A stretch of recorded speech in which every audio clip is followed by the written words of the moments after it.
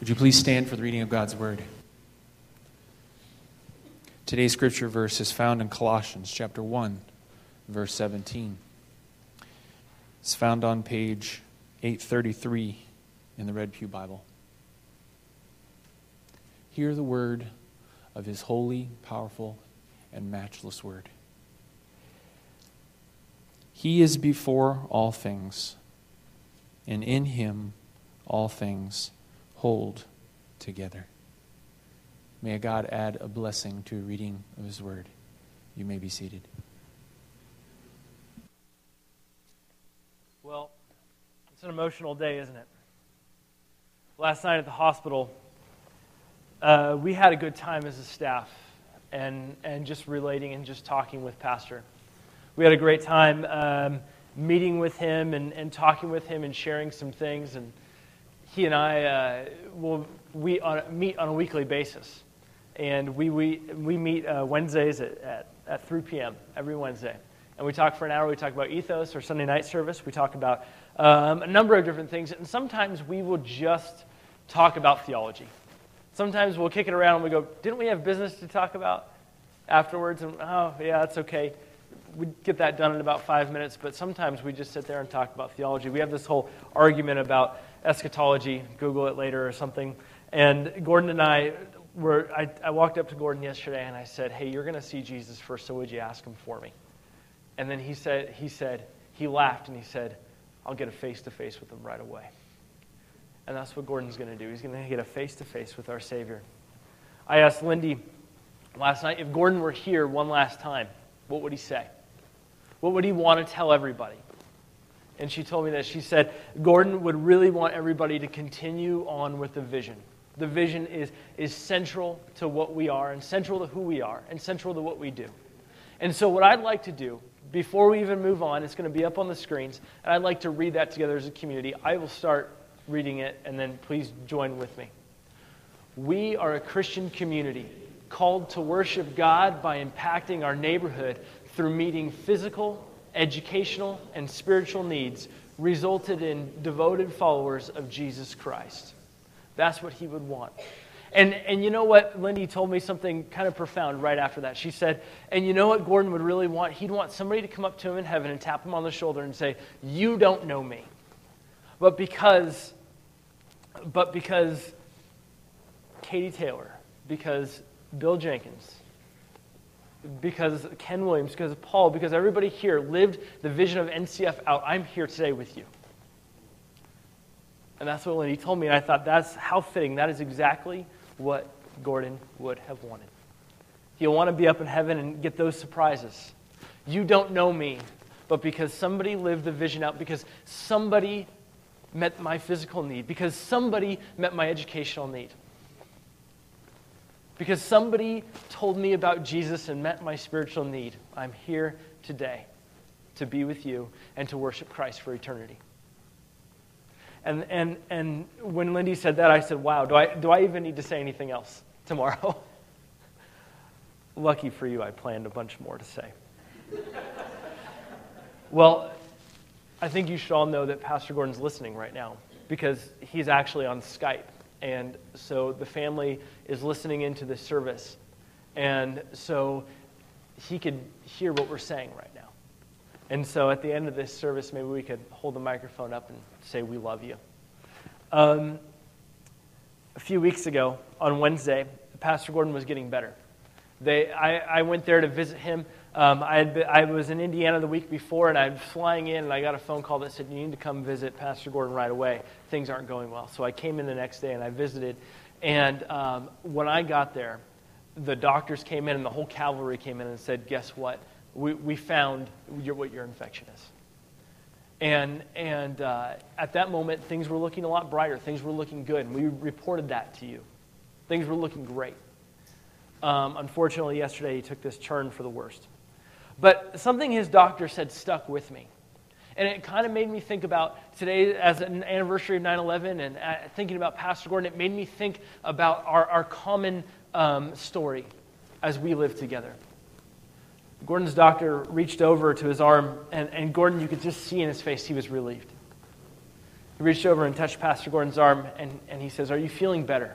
And he kind of stopped everything he was doing. He didn't keep going on with reading the charts and doing everything. He kind of just stopped and said, Are you feeling better? And Pastor Gordon says, "Oh, yes, I'm so relieved. I'm feeling so much better." And in a most serious way, he simply said, "Gordon, you feeling better makes me feel better." And it made me think in this instant of this common ground that we stand on of suffering. At 9/11, 10 years ago today, I mean, every single one of us remember exactly where we were. We felt that pain. As we saw the walls of the pictures of the missing, as we saw the planes crashing, we felt that pain. As we saw the towers coming down, we felt that pain. There is this common unity in suffering. And today, many of us are hurt and we're hurting. And we feel that. We feel the pain of the family. We feel our own pain and loss of knowing that in just a short time, I mean, we should be celebrating that Pastor Gordon would be with Jesus, but there's also still this gripping loss that we feel. There's this unity that people have with suffering. If I were to ask you all to stand up and say, "Everybody who loves baseball, stand up," you might look at each other and go, "Okay, yeah, I like baseball." But if I were to say, "Everybody who's been affected by cancer, please stand up," that would be a totally different bond. There's this common unity that we all have by suffering. It's an instant bond. It's the story of this church. It's the story of 9/11. It's the story of anybody who's ever lost somebody. It's a common bond that we have in suffering. In 9/11, amidst the hate that we saw towards our country and towards people, towards humanity, we felt the rest of the globe cry out in pain. In the moment of desperation, there was no clearer way to put it that we are all somehow connected. Sure, there was some backlash and different things like that, but somehow in our nation's history, and even now as we think about Pastor Gordon, we feel this common connection, and that's why we read Colossians 1:17, and I'm going to reread that one more time. He is before all things, and in him all things hold together. This verse says that somehow Jesus is the glue. Somehow Jesus holds all of the universe and everything all together in his sovereign power. The Greeks used to say that Zeus holds all things together. The Romans used to say Jupiter holds all things together. But this is, as Paul says, this is Jesus holds all things together. He is before all things. He's the pre-existing one. So even in our suffering, Jesus holds us all together. All through the Old Testament, we see that there's this cry that the oppressed have. The people who are oppressed, people who are hurting, all cry out together. And this Hebrew word that's used is sewak, is S-A-A-Q. Sewak is what we cry when we're hurt.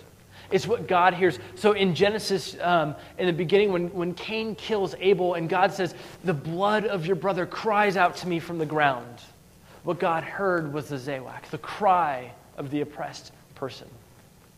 We know that our God is a God who hears our cries. Ultimately, overall, that is who God is. God is our rescuer. God is our strength in our time of need. God hears our cry.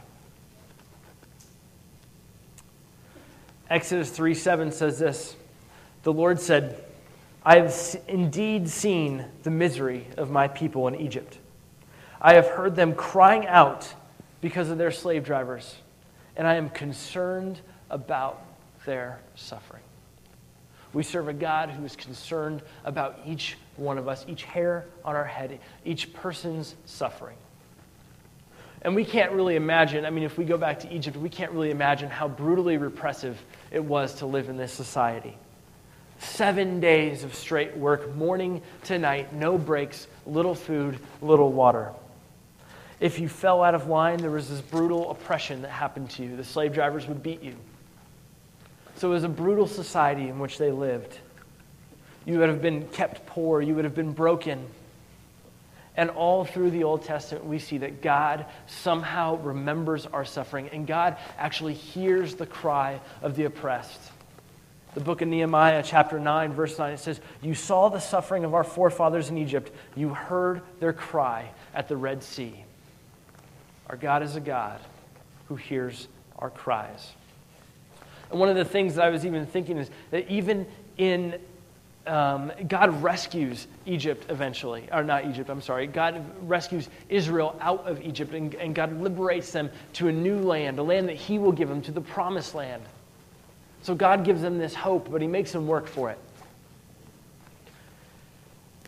And even in the Ten Commandments, there is a reminder that God hears our suffering.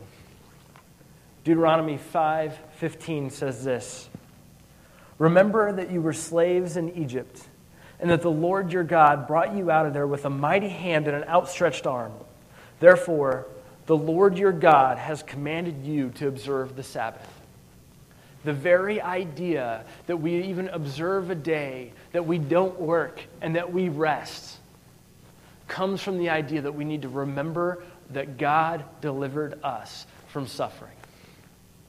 The very idea that they gave this to Egypt, or I'm sorry, that was given to the Jews in the midst of their exodus, was that they had to remember what they were saved from. Take a day off work because you used to have to work 7. Take a day and just do nothing because you used to be brutally oppressed. Take a day and do nothing and remember your salvation. A couple theologians say it like this: the fourth commandment is to take a Sabbath, a day each week, and not to do any work. In Egypt, they work without a break, being treated like objects to be exploited, not people. The Sabbath is the command to take a day a week and remind themselves that they are not in Egypt anymore. Excuse me. That their value doesn't come from how many bricks they produce. Their significance comes from a God that rescued them, the God who loves them. Job 36:15 says this, "But those who suffer, He delivers in their suffering. He speaks to them in their afflictions." God speaks in our afflictions. Are we listening today? Are we hearing what God might say? Psalm 22, verse 24 says, "For He has not despised or disdained the suffering of the afflicted one. He has not hidden His face from him, but He has listened to his cry for help." I think about September 11th. I think about Pastor Gordon, where he's at right now, as he's even listening in to this message. And the great promise that wherever we're at, no matter what we've done in our lives, no matter who we've harmed, no matter who we've sinned against, no matter what we've done, God will always love us. And God will always hear our cry. Because our God is compassionate. Because our God is loving. Because in the midst of our suffering, God created this plan. In the midst of our suffering, because we also suffer from another condition. Israel suffered in Egypt under this brutal oppression of man, but we also suffer from this sin condition, this condition where sometimes we just continually screw up and we don't know what to do. Paul in Romans chapter 7 says, I do what I don't want to do. I do what I know is evil, and I don't know why I do it. And sometimes we suffer from that same thing. And ultimately, God brought a rescue plan. And ultimately, sometimes we suffer from our sin. But God brought a rescue plan. Sometimes people come and alleviate us from our suffering. Not all the times. Sometimes it's God, but sometimes people come and alleviate us from our suffering. I'm reminded of John chapter 15, where in verse 13 it says, "Greater love has no other than this, that He laid down His life for His friends." Jesus was referring to Himself. But as we look back on 9/11 and those suffering, and the story that Pastor Mark read this morning, as people were rushing to escape the trade centers, as people were rushing to escape, as people were suffering in that moment, God sent people who laid down their lives so that others might live. I think of the first responders on 9/11. They knew that they might die, and yet they gave it all. As I remember 9/11, I remember that God hears our cry and sometimes sends people. I remember the response of a suffering nation. I remember the sacrifice, the countless sacrifices of police, fire, National Guard, and armed services. I'm reminded of the people who traded their lives in that day so others could live. I'm reminded that Pastor Gordon, too, is a police officer, and that today is his actual retirement from the West Covina Police Department chaplaincy. Suffering and sacrifice go hand in hand. I want to read to you an experience from a firefighter who retold his experience to the BBC a few years back. Jay Jones was a fire captain on September 11th, 2001. He and his units were inside the North Tower of the World Trade Center when it collapsed. We were one of the earliest fire units to respond to the emergency at the World Trade Center. We were in the North Tower when the second plane hit the second tower, the South Tower. We got to the 27th floor when the South Tower collapsed, so we started to retreat. Once we got to around the 20th floor, we saw a woman in distress and stopped to rescue her. We were carrying her downstairs and made it to the 4th floor when the North Tower collapsed, with us still inside.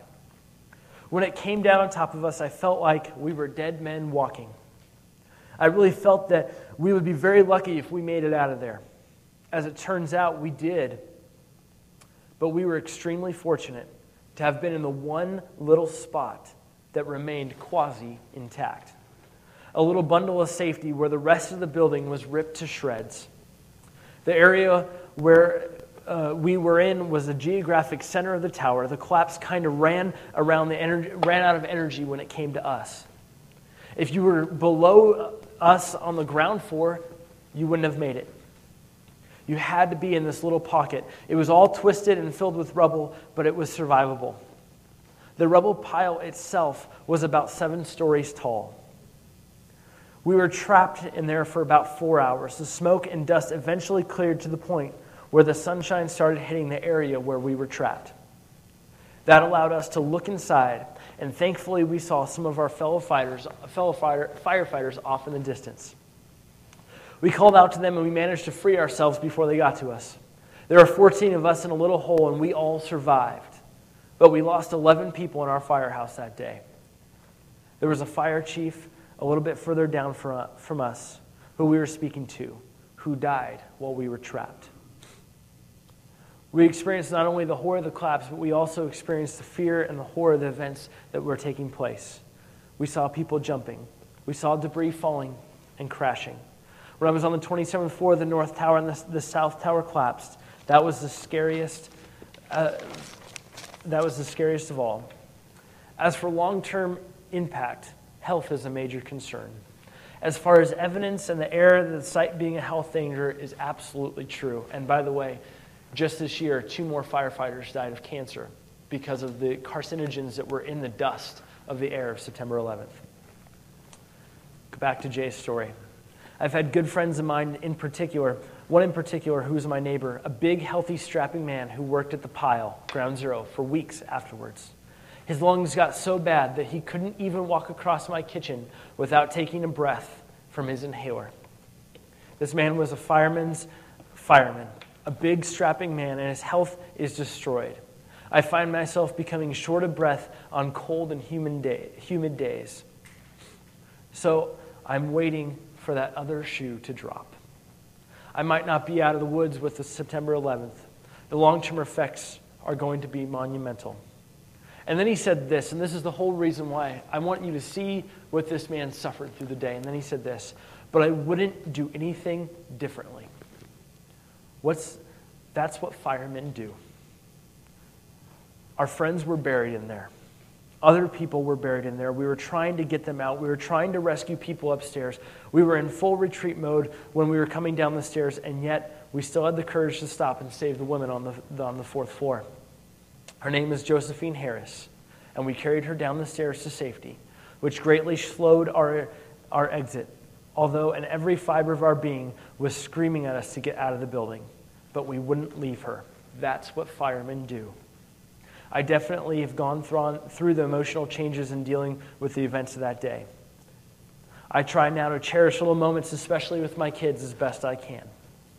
And knowing what emotional distress they went through with this, I try to go the extra distance to make sure that they were having good experiences as children and make sure they were coming through this experience as well. I wanted you to hear that experience from a firefighter. Even though he went through everything that he went through, even though buildings were collapsing on him, he said, I wouldn't think of any other thing to do because that is what I do. This woman was suffering, and I rescue people. And that's what God does for us.